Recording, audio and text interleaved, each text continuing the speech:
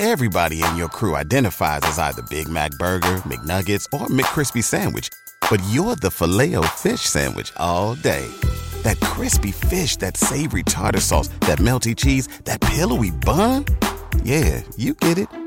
Every time. And if you love the Filet-O-Fish, right now you can catch two of the classics you love for just $6. Limited time only. Price and participation may vary. Cannot be combined with any other offer. Single item at regular price. Ba-da-ba-ba-ba.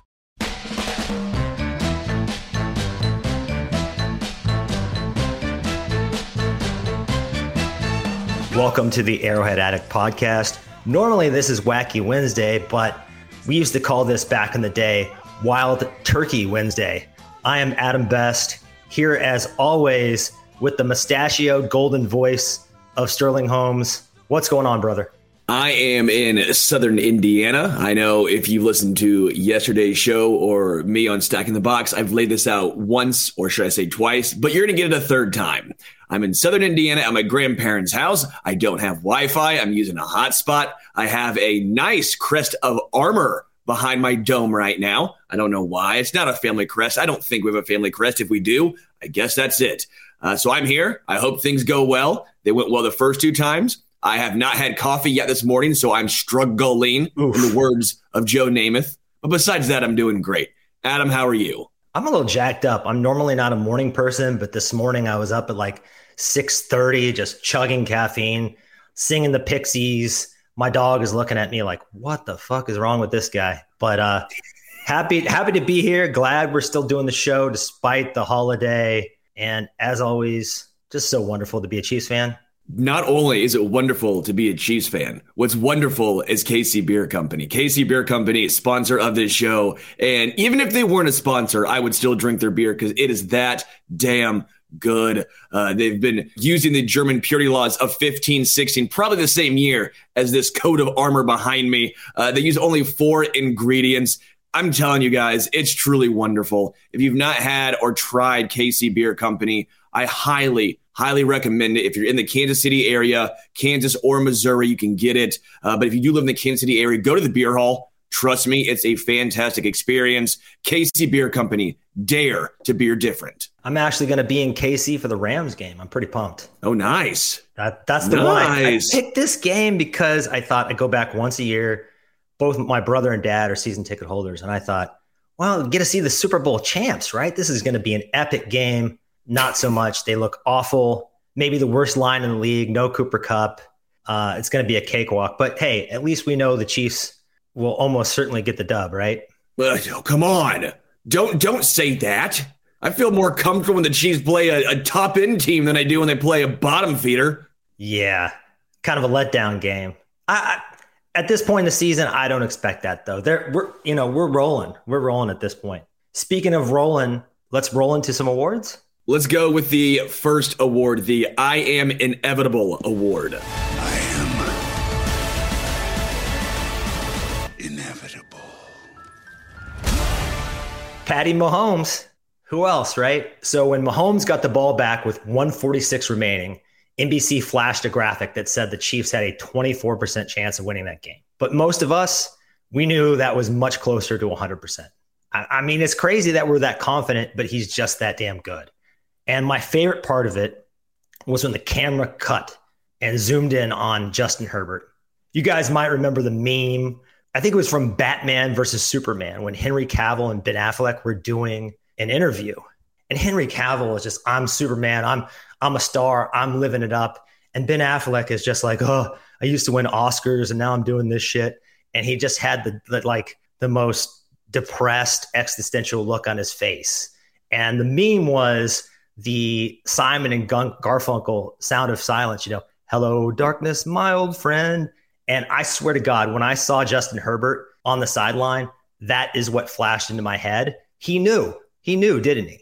Oh, he 100% knew. I tweeted out when it happened. I go, this is a guy that knows the game is over. Herbert did his best, but I guess your best wasn't good enough. Mahomes on the other side is playing like an MVP. He is the front runner for MVP right now. Jalen Hurts was basically riding on the undefeated streak for the Eagles. He's had a very nice season, not even close to Patrick Mahomes. Josh Allen started off with a very good season, He's making rookie mistakes in his fourth year now. Patrick Mahomes, this is his MVP. If he just plays average for him, nothing spectacular, he's going to win the MVP this season. And it's just so incredible. We talked all offseason, not necessarily us, but national media. What's the loss of Tyreek Hill going to mean? Who's he going to go to in big time moments? Who's he looking for when the game's on the line? We have all those answers. Not only was Juju missing this game, Mecole Hardman, the long tenured at this point wide receiver for Kansas City, he found a way to get it done. The national media is sitting here going, well, if Aaron Rodgers had Justin Watson and Sky Moore, things might be different. Mahomes is just on a different level. He is too damn good. And now the Road Warrior is 14-0 against the AFC West on the road. Maybe my favorite Chiefs stat of this era. Just incredible that you think about these divisional games and how much preparation goes into, especially a team that's been a juggernaut like the Chiefs, and they still can't even beat us on their home turf. Their home shitty turf, let's be honest. Thanks a lot for the CEH injury and the Juan Thornhill injury. And I'm not going to blame them for the Kadarius Toney. His hamstrings are made of rubber bands. But yeah, like you said, the MVP is his for the taking. Also, I think the Super Bowl, I now believe that the Chiefs have the best shot to win. 538, they do an NFL forecast, and their model gives the Chiefs a 23% chance to win the Super Bowl. That is tops in the league. It's starting to feel a lot like 2019, even with the Colts loss. Maybe even with the San Francisco 49ers meeting us in the promised land. I mean, they're looking pretty nasty there on Monday night, wouldn't you say? Yeah, I would agree. It looks like the Chiefs have the inside track for the 1 seed in the AFC. Honestly, I think the second best team, I talked to it with Verderam, might be the Ravens, because the Ravens, if you've looked at their schedule, it is the easiest schedule to end the season you will possibly see. And the Ravens are a good regular season team, not a good playoff team. We know this. But the Chiefs right now, if they hold pat, will end up with the 1 seed. What a massive advantage in a year that was supposed to be a reloading, a retooling season. Every other team in the AFC is saying, this is our chance. This is the year. It is not your year. Nope. The Ravens, the look on my face when you said that, because I watched, I'm heavily invested in Lamar Jackson in fantasy and Mark Andrews. So I watched a lot of that game on Sunday versus the Panthers. They struggled to put the Panthers away. I mean, that's brutal. They could not run the ball on the Panthers. Demarcus Robinson is now playing like their number 1 receiver. I mean, props to him, but he was our number 4 last year. So that's not a good place to live. No, they can't throw the ball. But again, if you look at the schedule, you say, okay, I could see how. It's child's play. Do you want a smart lock, a 2K cam, and doorbell all in one? Now you can with Eufy, the Eufy Video Smart Lock E330. Easy to install. All you need is just a Phillips screwdriver. So easy that even I figured out how to install it. It's a keyless entry, so no more fumbling for the keys, which, by the way, I didn't even have a key to my front door. I had to go through the garage, so I would be SOL if something were to happen, but not anymore with Eufy. It's keyless. You have no monthly fee, unlike other brands that charge monthly fees. Your recordings locally and never have to pay for storage, and the customer service is top notch. Now, let's be real, I didn't have to use it. I figured out how to use that Phillips screwdriver to install. Trust me, guys, I'm not lying to you. It is extremely easy. But if you have issues with your Eufy or installation, be rest assured Eufy's on standby for you 24/7, so you can enjoy a worry-free experience with an 18-month warranty. If you want to check it out, which I highly recommend you do, check out the Eufy Video Lock. That's EUFY Video Lock. Or visit eufyofficial.com/video lock to see how you can gain complete control of your door. Let's get into the second award, the It's All About the Benjamins Award. It's all about the Benjamins, baby. It's all about the Benjamins, baby. Let's give this one to Isaiah Pacheco. As you know, Benjamin is slang for 100.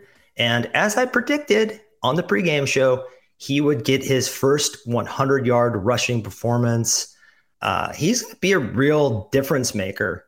And it's not just volume that did it for him. 15 carries is a good workload, not a massive one, but his positive 2.4 rushing yards over expected per carry was second best in the league. The only one that was better than him was, I think, James Cook, who had a smaller workload. Tony Pollard, of all people, who looks like maybe the best back in the league right now, was right behind him. So efficiency-wise, this guy is getting it done. And with CEH out for, who knows how long CEH is out? We will need him to be more of a workhorse. Right, Sterling? Yeah, no, I agree. Isaiah Pacheco, what I like what's going to go, or at least what I think is going to happen going forward. Isaiah Pacheco, first and second downs, Jerick McKinnon, third down. Isaiah Pacheco, he runs angry. He runs efficiently. He falls forward. I like the way he runs. But the one thing I will say is we saw him in pass protection, got bulldozed. And I like the fact that he was there, that he tried, right? That's a big part of pass protection is you have to at least be willing to put your body on the line. But we saw a glimpse of why we probably didn't see him earlier on in the season. That might be a microcosm of why he's just now starting to get inserted into the lineup and get a lot more carries, a lot more action. I trust Jerick McKinnon more in that situation, but guess what? That's why he's on the roster, because you trust him there. But Isaiah Pacheco on first and second down, I love the way he runs. He's going to continuously get more and more carries. We might see Ronald Jones get called up to the active roster. I still think it's going to be an insurance policy. But Isaiah Pacheco on first and second, McKinnon on third, that's a solid lineup right there. I love the way he runs. He's got some Braveheart in him. He's just William Wallace, just charging. Every run he runs like it might be his last. And maybe that's because he's a seventh round pick, right? Without any draft capital to speak of, his career is by no means guaranteed.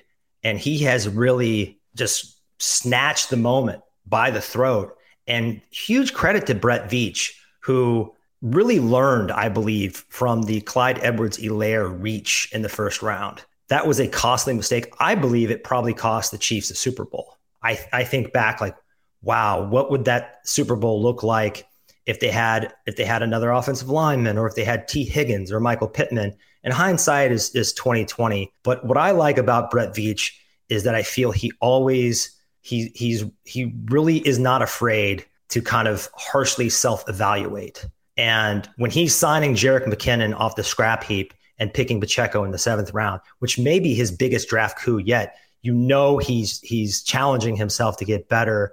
And I think this is going to be a good running game down the stretch. What do you think about Darrell Henderson?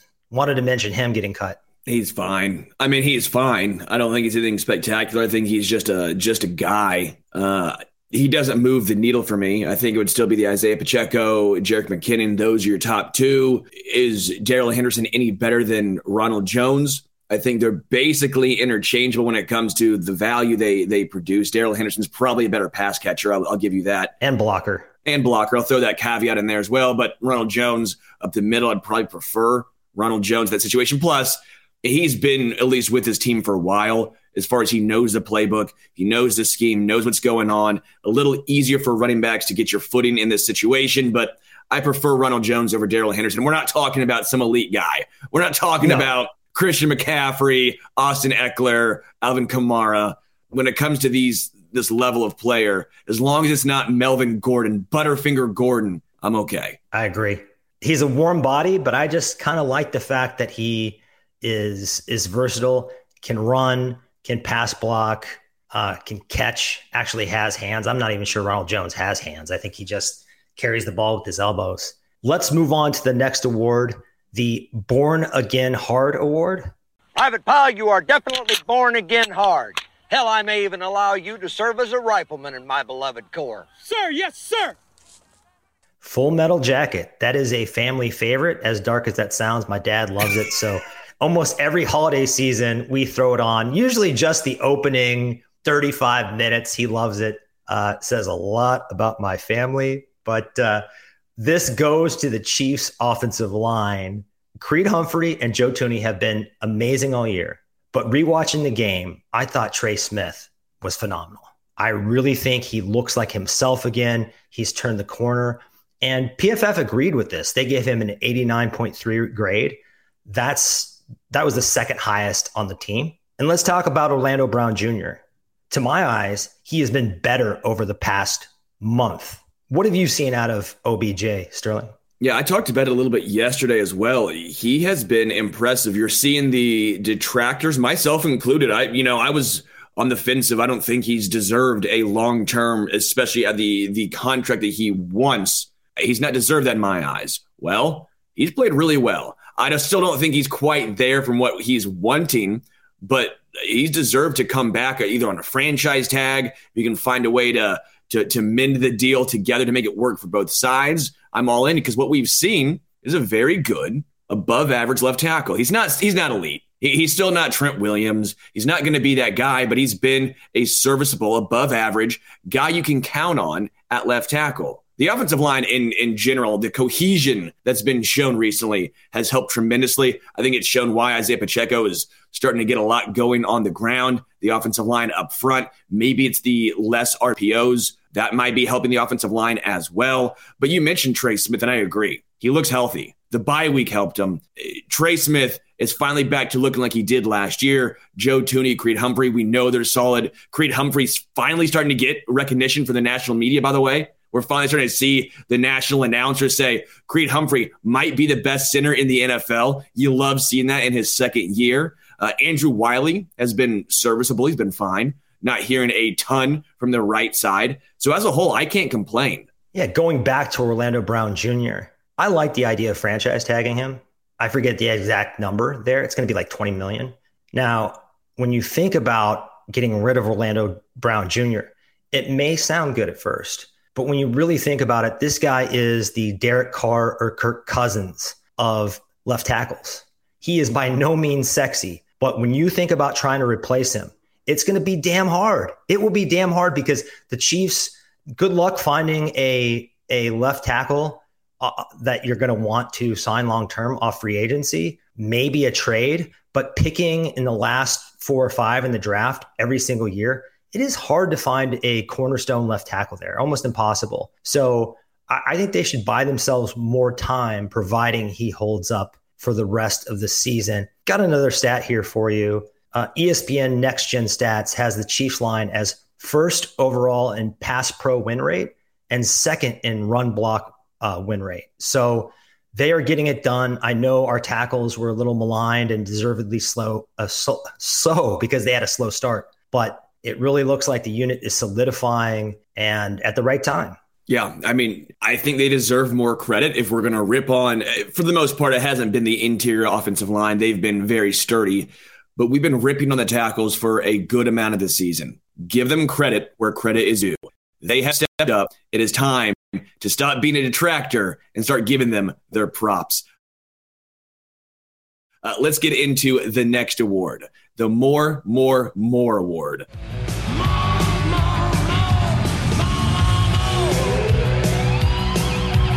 I love Billy Idol. You got to. Big Billy Idol guy. Let's give this one to Sky Moore, right? He finally auditioned for a bigger role, and he nailed it. And I would say that his 5 receptions for 63 yards, that doesn't tell the entire story. You have to go back and watch the game. You have to watch him cooking Derwin James, maybe the best safety in the league, with just a breathtaking release move off the line of scrimmage. And another catch, he had the wherewithal to, I would say, kind of freestyle his route. Maybe he's picking some stuff up from Juju and Travis Kelce, and that allowed Mahomes to improvise and throw a low dart where only he could get it. I don't even know if it was Mahomes' best pass. It was a good pass, but it was a little low for my liking. But he still got his hands underneath it and scooped it. I think the broadcasters were surprised that he hauled that in. Yeah, they seem shocked that he was able to bring that ball in. I think for me, some of the most impressive aspects of this is he is a rookie coming from a small school. I kept telling folks to calm down. You know, he had a hard way of getting onto the field. We knew there was a lot of guys above him in the pecking order, but this is why I said calm down. He stepped up. He finally got an opportunity, and he grabbed the bull by the horns. And not only that, you mentioned the Derwin James. The route running was on full display. The hands, the Johnny Benchian-sized hands were on full display. He's not the fastest guy, but he gets it done. He finds ways to get it done. I'm very excited to see what his future holds for Kansas City. I do think with Juju eventually coming back, with McCole Hardman, whenever he does come back after the 4 weeks, he might be sliding back down the depth chart. But again, it's nice knowing, no, he's not a bust. You have this in your back pocket when you need him, and I'm excited to see where he goes. Yeah, his role will almost certainly be downsized at some point. But given the spotty health track record of, I would really say, almost all the other receivers outside of Justin Watson, particularly Juju and Kadarius Toney. I mean, the fact that Kadarius Toney already hurt his hamstrings had me wanting to drink bleach at halftime, but that's I digress. But it does make me feel not only better about the future, but if we get into a spot in the playoffs where we're banged up again, we are legitimately 5 or 6 deep at the receiver position. And then you have Jody Fortson and Noah Gray doing some receiver type stuff out there. A lot of security. Yeah, I've just been thrilled with the depth at receiver with Jody Fortson, even at backup tight end, Noah Gray. You have pass catchers littered around this team. I mean, that throw from Mahomes to Jody Fortson, not only give Jody Fortson a ton of credit for catching that ball because he was blanketed. I don't even think he saw the ball. He just threw his hands out there. But that throw has to go down as a top 5 Mahomes throw. Of all the amazing throws he's made, that has to be in there because that was just incredible. That was Robin Hood hitting the bullseye on a moving target. I don't know how I swear to God, like if you measured down to the inch of where that ball needed to be, it was within millimeters of being perfect. One of the best throws you'll ever see. And Jody Fortson looking like Des Bryant out there rocking that 88. Love to see it. Speaking of hot takes, since you're going with Jody Fortson is now Des Bryant, Hot Take Kingdom, one of our favorite segments we do. Adam Best throws up a hot take, lists out all the arguments for why we should be on board with his hot take. We will end with a poll that you guys, the listeners, folks in the comments can vote on. Adam, what do you have for us this week? Yeah, this is kind of going to be a 2-parter. And I've been listening to the channel. I've been listening to the rest of the Chiefs space. And I feel like the Chiefs coaching staff has taken a lot of heat lately. And I guess my contrarian take is that the coaching staff has been maligned recently, but they're actually doing a fantastic job. Welcome to the kingdom.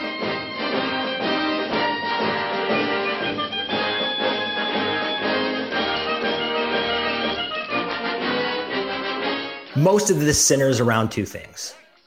The Chiefs allegedly not running enough, and the complaint that Steve Spagnuolo waits too long to make adjustments. So the first thing I beg you to do this weekend, maybe not this weekend if you're with family, but if you can, turn on the Red Zone channel, please, and watch the rest of the league to witness how spectacularly bad most of the coaching in this league is. Just please.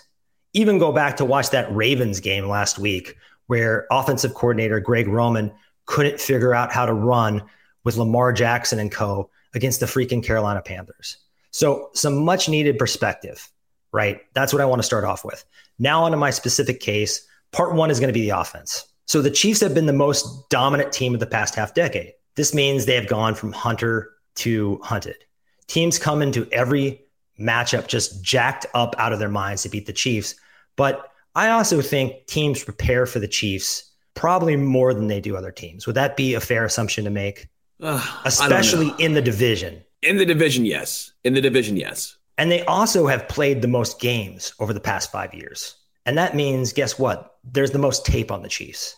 So I would say that teams come in as prepared as they do for any opponent, and definitely as motivated as they do for any opponent. I kind of feel like, especially initially in games, that aggression is hard to match. We used to talk about this with those like really gifted 2000 Lakers teams, where every team saw them playing them as their NBA championship. And sometimes they coasted, but they could flip the switch when they really needed to. And I feel like the Chiefs flip the switch when they need to. So the Chiefs are on a 25-game winning streak in the months of November and December. When the weather gets bad and injuries are their worst, and teams are starting to figure out who they are and figure out how you are, the Chiefs have been the best team in the league. So if that doesn't scream competency, I don't know what the word means. So addressing the run argument directly, the running backs had 23 combined carries against the Chargers.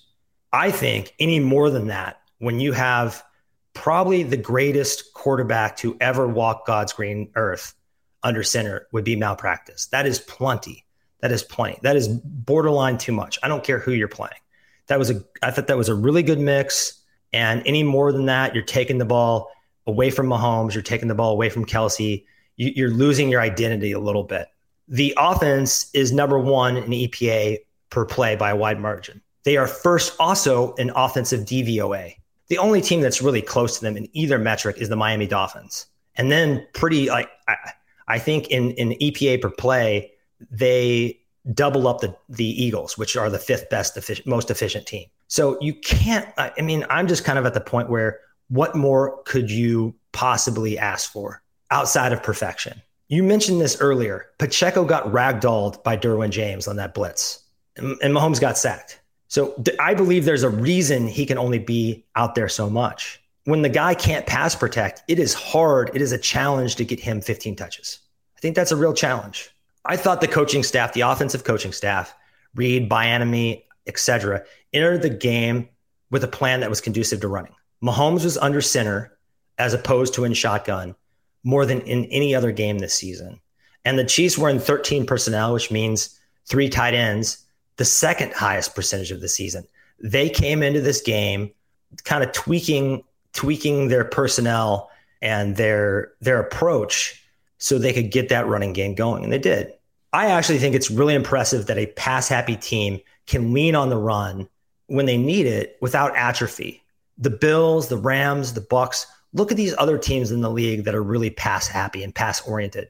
They really struggle to run when they need it. All 3 of those teams. Maybe even the Bengals at times have trouble going back from, we need to be pass-happy this game. We need to run, pound the rock this game. So I actually think the Chiefs are showcasing that when they need to kind of pull that out of their sleeve, they can. That's my case for the offensive side of this. Sterling, how do you feel about everything I've said? Well, just offensively, we're just going to stick here. We're not just going to say one game and now everything's fixed, because it's not. I think the offensive side of the ball, the play calling has not been ideal. We're looking at it through rose-colored glasses over the last couple games when things are going perfectly correct.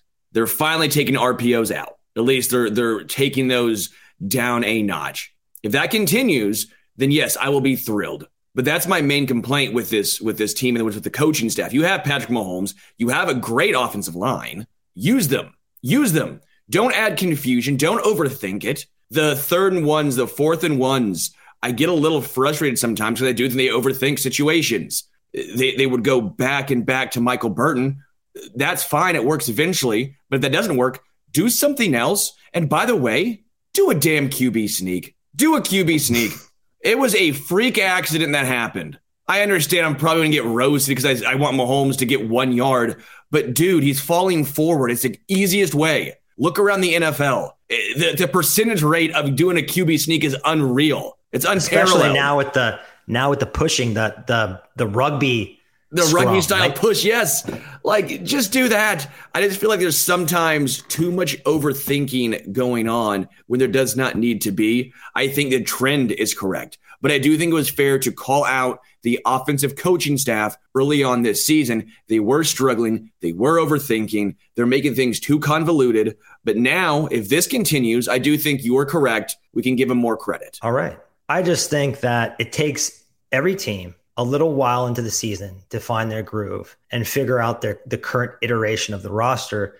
And I have to add that the Chiefs have more offensive shakeup. Now their offensive line completely returns, and that stability, that continuity really helps. But their skill position players, that's almost an entirely new group outside of Travis Kelce, because Noah Gray is playing way more. Jody Fortson got hurt last season. And then all your other receivers are new to the roster. So I think it's reasonable to expect the Chiefs coaching staff to take some time to figure out, what do these guys do well in our system? How do all these different Lego pieces fit together? But wouldn't that mean you'd run it more? Wouldn't that mean you would? And this is me, of all people whose team passed the rock with Mahomes. At some point, just run it. Like, they got away from it too often. It's not fun. That's what it comes down to. I think Andy Reid likes fun. Hall of Fame coach. Love Andy Reid. This is not me trying to rip on Andy by any stretch of the imagination. But what I do think sometimes it feels like running the ball is not fun. Getting 4 or 5 yards on the ground, that's not fun. It's not sexy. Let's try and do something different. Let's have the big play happen. Get your 4 or 5 yards. It's working. Don't go away from it. Does he like fun or does he like efficiency? Because passing is more efficient than running the ball. And more specifically, if you think about our running backs, Pacheco, 7th round pick, played in a terrible system with a terrible offensive line at Rutgers, needed some time to take those training wheels off and develop his feel for the game, his vision. CEH, a pretty pedestrian back that doesn't do anything well. So you don't want to just pound the rock with him. And then Jerick McKinnon, he's a 30-year-old oft-injured player who you need to make sure makes it through the season. So maybe there are specific reasons why they haven't leaned on the run. And especially, I just keep going back to this. You have the best player on the planet. You just do not want to take the ball out of his hands too much. I'm not saying the coaching staff is perfect, but would we, again, this is a great argument. We've talked about this with the kicking carousel. Who would you trade them for? No, correct.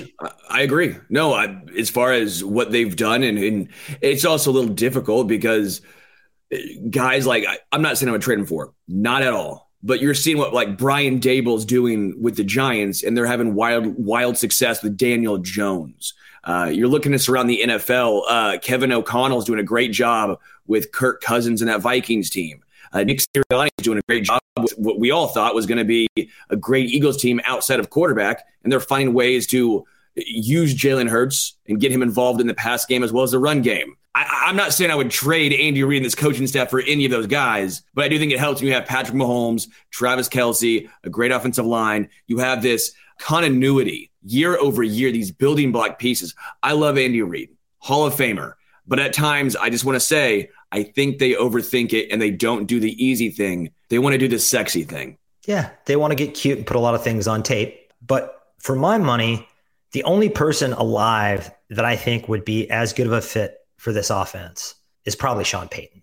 There just is nobody else offensively that has shown the ability to have sustained dominance offensively. So just maybe appreciate what we have. That doesn't mean that they're beyond reproach or we can't nitpick a little bit. And I do agree that they get a little cute, especially in the red zone, but they're also very prolific in the red zone and the best offense in football. So since this is a two-parter, let's table that, because I want to get you on both, not just one. We're going for two. We're a little greedy. It's Thanksgiving. We're stuffing our face. So part 2 is on Spags waiting too long to make adjustments. I think I've sort of flip-flopped on this after rewatching the game, really digesting it. Speaking of Thanksgiving, they might have the youngest back 7 in the league. Think about that. 10 defensive backs or linebackers receive more than 10 snaps. Their average age, care to guess? 26. 23.7.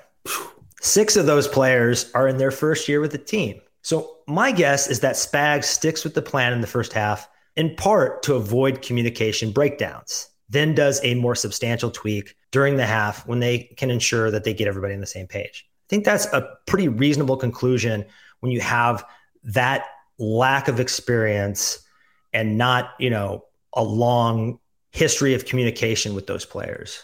I would also say that the secondary, I might get roasted for this. The Comets may not like this, but I don't think the secondary is as good as Chiefs Kingdom thinks it is. And Spags is making the best out of his talent.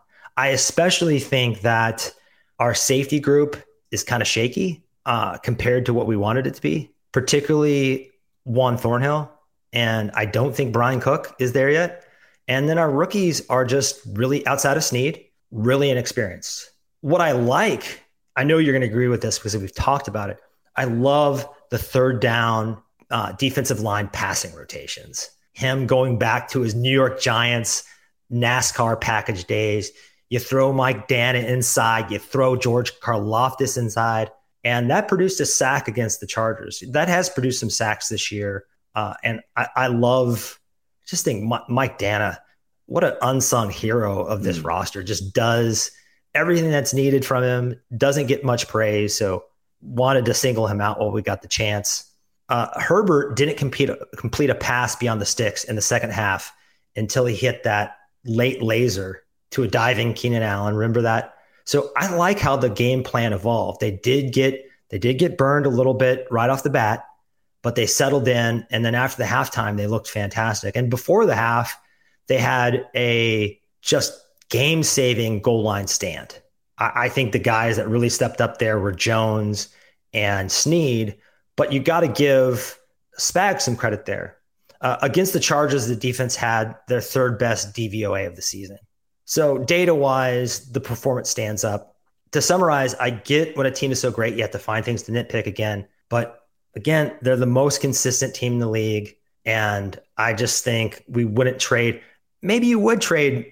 Let's ask the same question about Spagnuolo. How many defensive coordinators would you rather have than him? It's a little bit tougher of a question than Andy Reid, correct? Yes, correct. Andy Reid is one of one. Spagnuolo, I think, though, is doing the best with what is given. And by the way, Spagnuolo is a guy who traditionally likes veterans the most part, right? Spags is a guy who went into this season being like, I like some of the young guys, but I wish we didn't have them all at once. And then even Rashad Fitton, they're like, sorry, Spags, can't play him anymore either. We want all rookies. We want all young guys outside of L'Jarius Sneed at corner. It's impressive what he's done. Okay. I think it's very impressive. And I know folks get angry with Steve Spagnuolo. I understand, but put some perspective behind this. Does he take a while to adjust? Yes. But also I think part of it comes down to he's trying to see what he has. He wants to see if Joshua Williams can go one-on-one with, Mike Williams. He wants to see what Trent McDuffie can do one-on-one against Keenan Allen. He's trying to see what he has. And then second half, he goes, all right, that's not working. All right, Mike Evans against the Buccaneers, for example. You're getting bracketed. You cooked his first game. I like what he's done, and he's adjusted this year when he did not adjust last year. Against the Bengals, Jamar Chase busted him open in the first half. Way to the second half. Nah, let's still single coverage you. This year, no. We're going to bracket you now in the second half. I'll give my guys an opportunity in the first half to see if you can stop them. And if you can't, now we're going to double or at least bracket. I think that he's done a fantastic job, especially on the defensive line as the season's progressed. Mike Dana, I don't know how many teams he's really playing on, getting this many snaps for. Carlos Dunlap, right? Carlos Dunlap, not really a lot of teams vying for his services, but they're looking good right now. I think Spags is doing a good job putting him in the right spots. Chris Jones has been so impactful this season because Spags is putting him all over the line, putting him at DN some in obvious passing situations to get after the quarterback. I'm frankly impressed with what Spagnuolo has done this year. How quickly we have forgotten the days of Joe Johnson points this out. Bob Sutton. Bob Sutton thought that halftime adjustments were something you did with your crotch. He just didn't make them. Literally a historically bad defense in Mahomes' first year. And injecting Steve Spagnuolo onto this coaching staff has allowed us, even though we've had some rocky starts each year, he's always crept back to average, if not slightly above average, which in the Mahomes era, that is all you need. That's all you need. And I think he's dialing up the blitzes at the right moment. That Willie Gay blitz where he was untouched, that was some really good play calling. And I like the mix of, I don't think they're blitzing too much. I think it's just right. So Sterling, you've heard my case. Two cases, actually. Should we lower the castle gates or keep them up? I'll go in with you. I'm in because I do think the coaching staff gets ripped on too much. I do think there's things that both sides obviously can adjust and it can work on. But when it comes down to it, you mentioned it. Who else would you want as head coach, calling the plays, as defensive coordinator? This team is 8-2 with a lot of youth. They're doing something right. Hell yeah, they are. We ready to move on? Let's do it. I think this is going to be a lot of fun. So we're doing Hater of the Week again. It's been a little while. And the Hater of the Week is Theo Ash. He's an NFL podcaster. He had this tweet go viral. Gronk was easily better than Kelsey. Put the calculators away and watch the film. I'm going to put this nicely. Get the fuck out of here, Theo. Saying either of these players is easily better than the other is an objectively bad take. That said, I believe Kelce is better. I don't know where you stand, but I thought we'd kind of jump in and make the case and sort this out together. For me, I don't know if I like the who's better because they're so different. Both are so unique. I know folks love to make the case, well, Gronk blocked better. Sure, congratulations, he did. Gronk was a better blocker. There's no denying that. But Travis Kelce is a very solid blocker in his own right. But why would the Chiefs use him in that way when he's so good as a receiver? Same thing with George Kittle. They use him as an extra offensive lineman a lot of times in San Fran, and they're like, well, he can block better than Kelce. Well, why would you take Kelce's best attribute away from him? He's the best receiving tight end in NFL history, Travis Kelce is. The longevity for Travis Kelce, I think, stands up. Gronk's peak was unbelievable. No denying that. But Dog was out of the NFL by what, 29? Was it 29, 30? He retired once and he came back for 1 year, so it throws you off a little bit. But Gronk had that meteoric rise. The peak was incredible. And then he broke down. And you almost have to think some of that play style plays into him breaking down. Travis Kelce is not just a unicorn for how good he is, but it's for how long he's been doing it for. Sure, it's not Tony Gonzalez level longevity, but Travis Kelce's getting there. I don't like the who's better, who's best, because to me, they're so different. They both have their roles. Both are fantastic to watch. I'm not going to argue with you over who's better or who's best, but I will say if you think one is clearly better than the other one, you're out of your damn mind. Oh, I will argue. Your guy, Joshua Briscoe on Times Ours, was very diplomatic about this. I listened to them last night. He said, we shouldn't do this. We should just appreciate all of them. I want some drama. It's good radio. I want to talk about why Travis Kelce is better. I think he's better. I really do. The best availability and the best ability is availability. You pointed that out. Kelce's been more durable and consistent. And the flip side to making Gronk or Kittle an extra tackle is these guys are always hurt. Kelce's never hurt. Knock on wood here, right? But he's never hurt. And that availability has allowed him to flourish in a way no tight end has ever flourished. Since 2016, this is a crazy stat, Kelce has the most receiving yards with 8,124 yards. That's not among tight ends. That's among all skill players. Adams, Diggs, Tyreek, Mike Evans, Nuke Hopkins, name whoever you want. He is number one.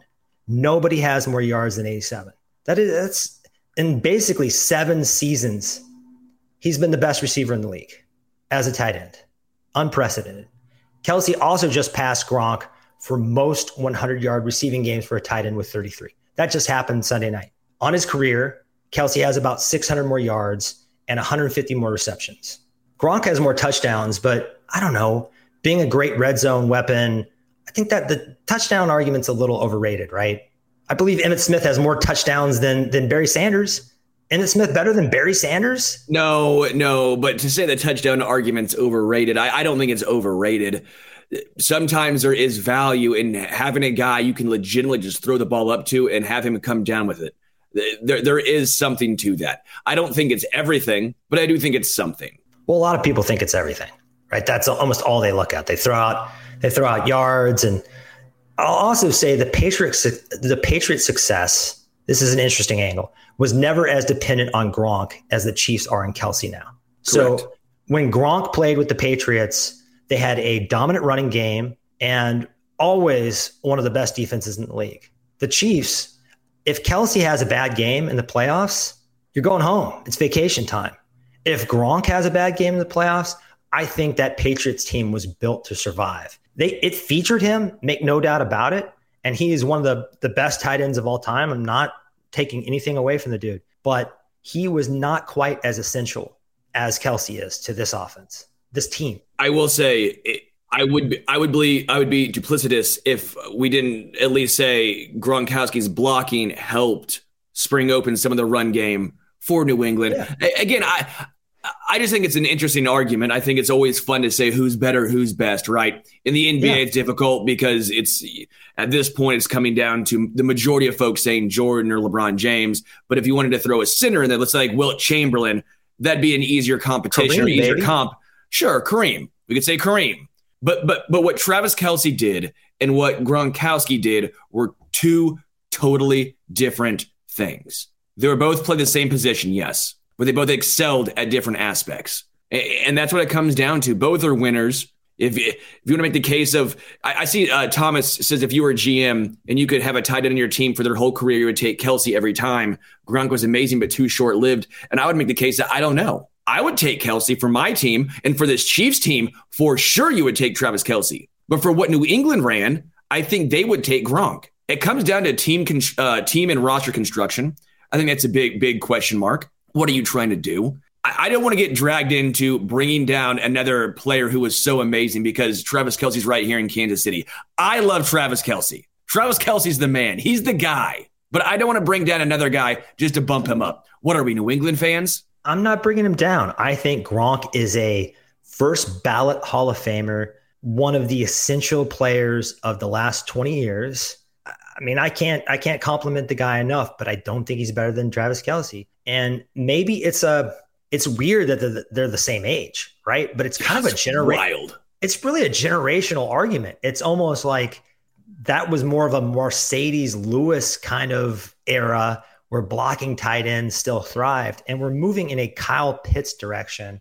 And well, we should be, but Atlanta's still like, hey, Kyle, we're going to use you as George Kittle now. You're blocking 80% of the time. Yeah, unfortunate. Now he's hurt. But Kelce's route tree is more complete. So for this moment, I like him better. You know, Gronk was kind of the Incredible Hulk out there and just me, Gronk, and he's just smashing everything.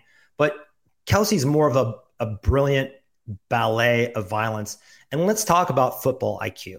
There's just no way, I'm not trying to be mean, but there's no way in hell Gronk could have been the mastermind behind that 13-second comeback. Maybe he could be the mastermind behind like a beach volleyball tournament for meatheads, but not that 13-second comeback. No way. Kelce's IQ is on another level. And I think if you guys can sense me being a little annoyed, I just am tired. I don't know if it's because the Chiefs are from the Midwest or what the deal is. I'm just sick and tired of no Chief ever being able to be the best at any moment. Mahomes is gone. Mahomes, if you asked 90% of folk, 90%, if you did a study, even with national media, they don't get any recognition. So you don't get the Emmanuel Ochos saying, yeah, Patrick Mahomes is sixth best in the NFL. Like an anonymous test. Who's the best quarterback in the NFL? I bet 90% would say, at least 90 would say Mahomes. The Athletic had that blind survey, and one executive said that he thought Mahomes struggled past his first read, which was just such a fucking stupid thing to say. I can't even believe that person. But what we're saying, that's one. That's one out of how many? That's my point. We heard all season. No, that's my point. We're focusing so much on the one. Mahomes is the best quarterback in the NFL. So all off season though. And then what happened when the Chiefs were 3-4 last year? Oh, he's broken. He's broken. Is something wrong with him? Everyone jumped on him, wanting him to be. And what was it? 2009. Folks were saying Tom Brady's done. Okay. I'm not going to hear it. It's just how the media works. We know this. I'm not going to sit here and rip on everyone for having bad takes. We've all had bad takes. We've been there. Mahomes is the best quarterback in the NFL. We know this. It's a new experience for us, though, coping with these arguments because we're still relatively new to the limelight after at least most of my lifetime not being a marquee team in the league. Even when we had some good years, the Chiefs were still an afterthought.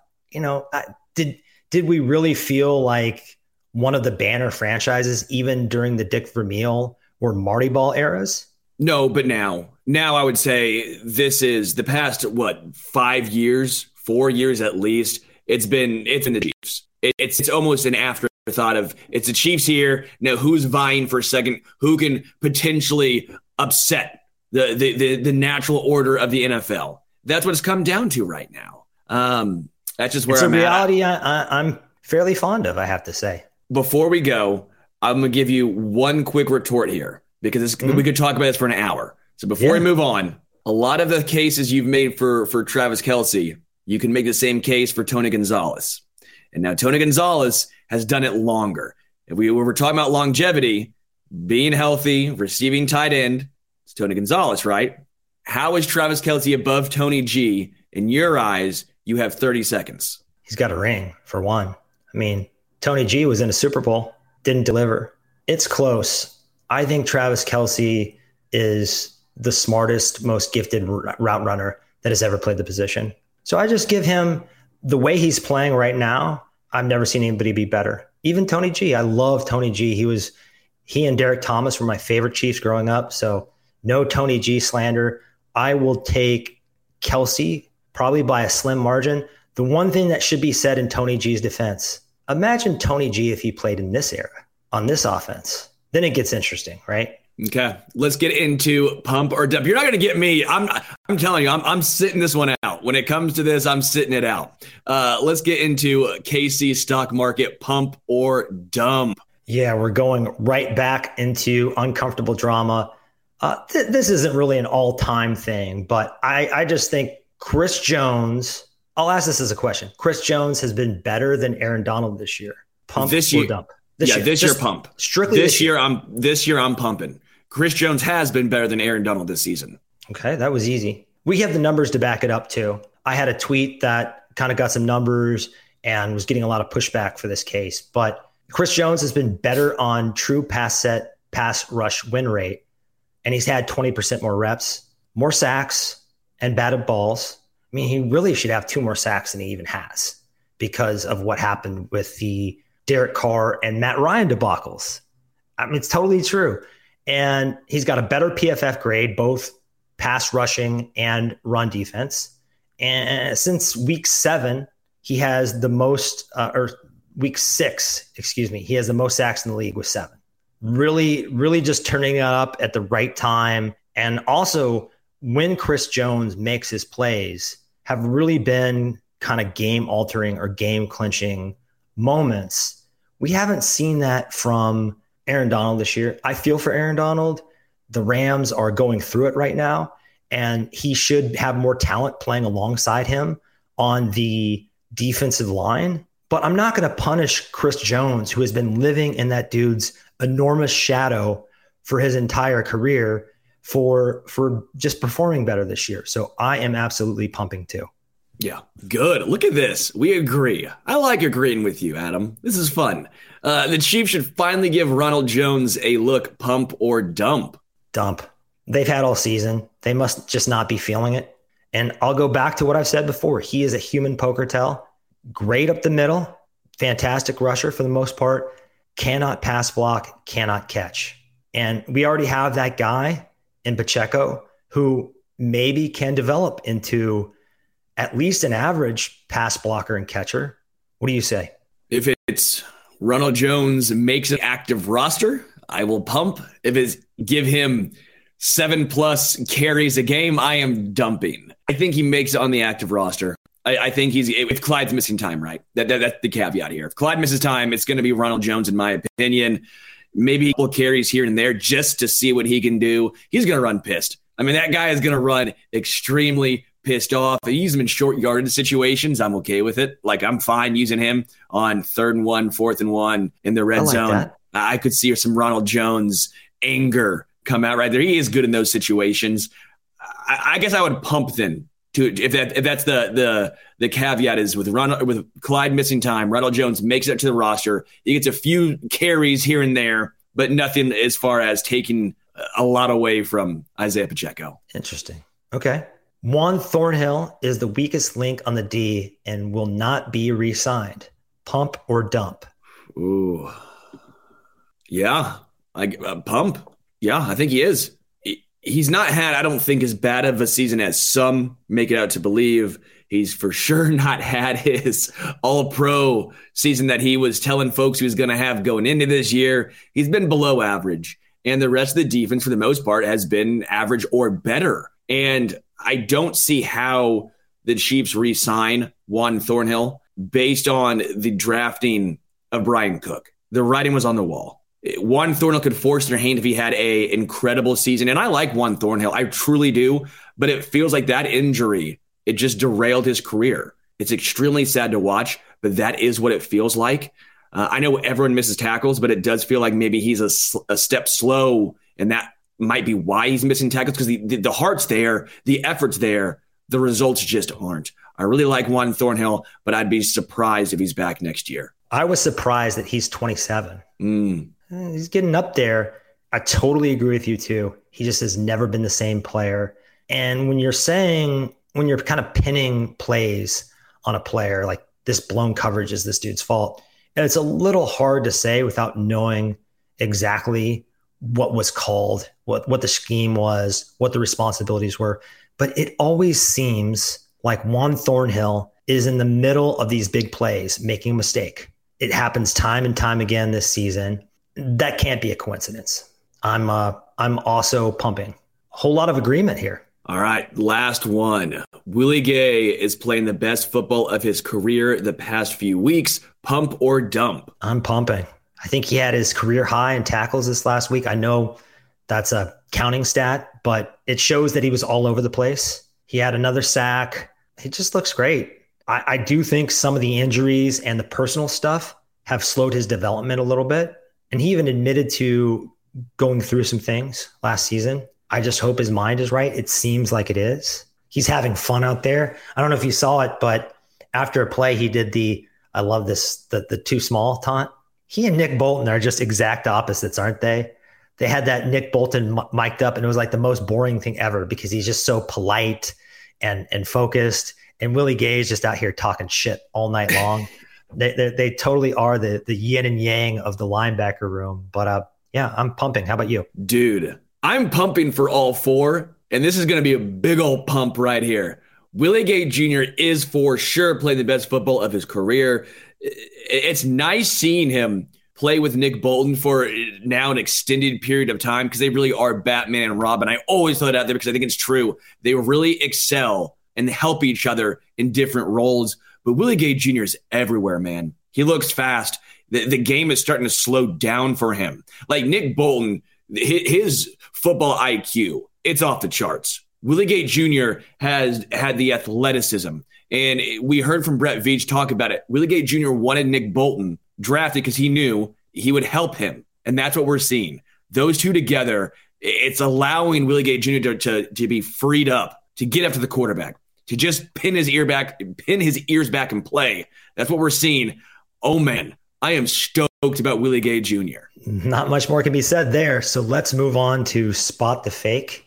You guys know the drill by now. I don't know that we're going to top last week's. That was probably the funniest we've ever done with the Condiment King. Just wonderful stuff. But this week is Bounty Hunters from Star Wars. So which of these four is the fake? Boba Fett, IG-88, Dingar, Minjaba Manhunter. Dog. Boba Fett's a real thing. I've heard that guy's name before. And unless this is a trick question, I've at least heard. You got it down to 3. Yeah, I've heard his name before. You said Dingar and Minjaba Manhunter too well. Minjaba Manhunter has to be a real dude. IG-88 sounds like Instagram 88. I'm going to IG-88. No chance. That's Tony Gonzalez's Instagram. Yeah, boom, baby. Or Jody Fortson now. Or Des Bryant to take things full circle. So I finally got one right? No. Fuck, dude. He was in Empire Strikes Back. Yeah. So. Okay, so it's got to be the Dingar dude. No.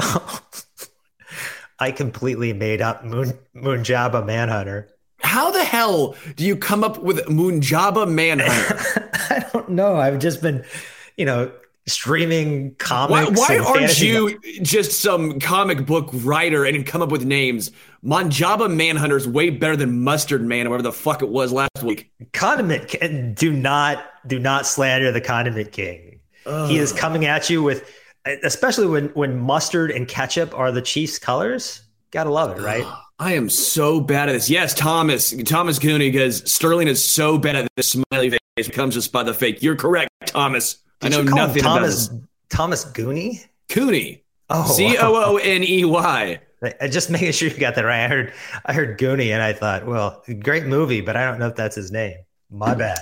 I am so bad at this Spot the Fake thing. I watch football. I don't watch Star Wars. We may have to flip it and come up with something new because this is just getting.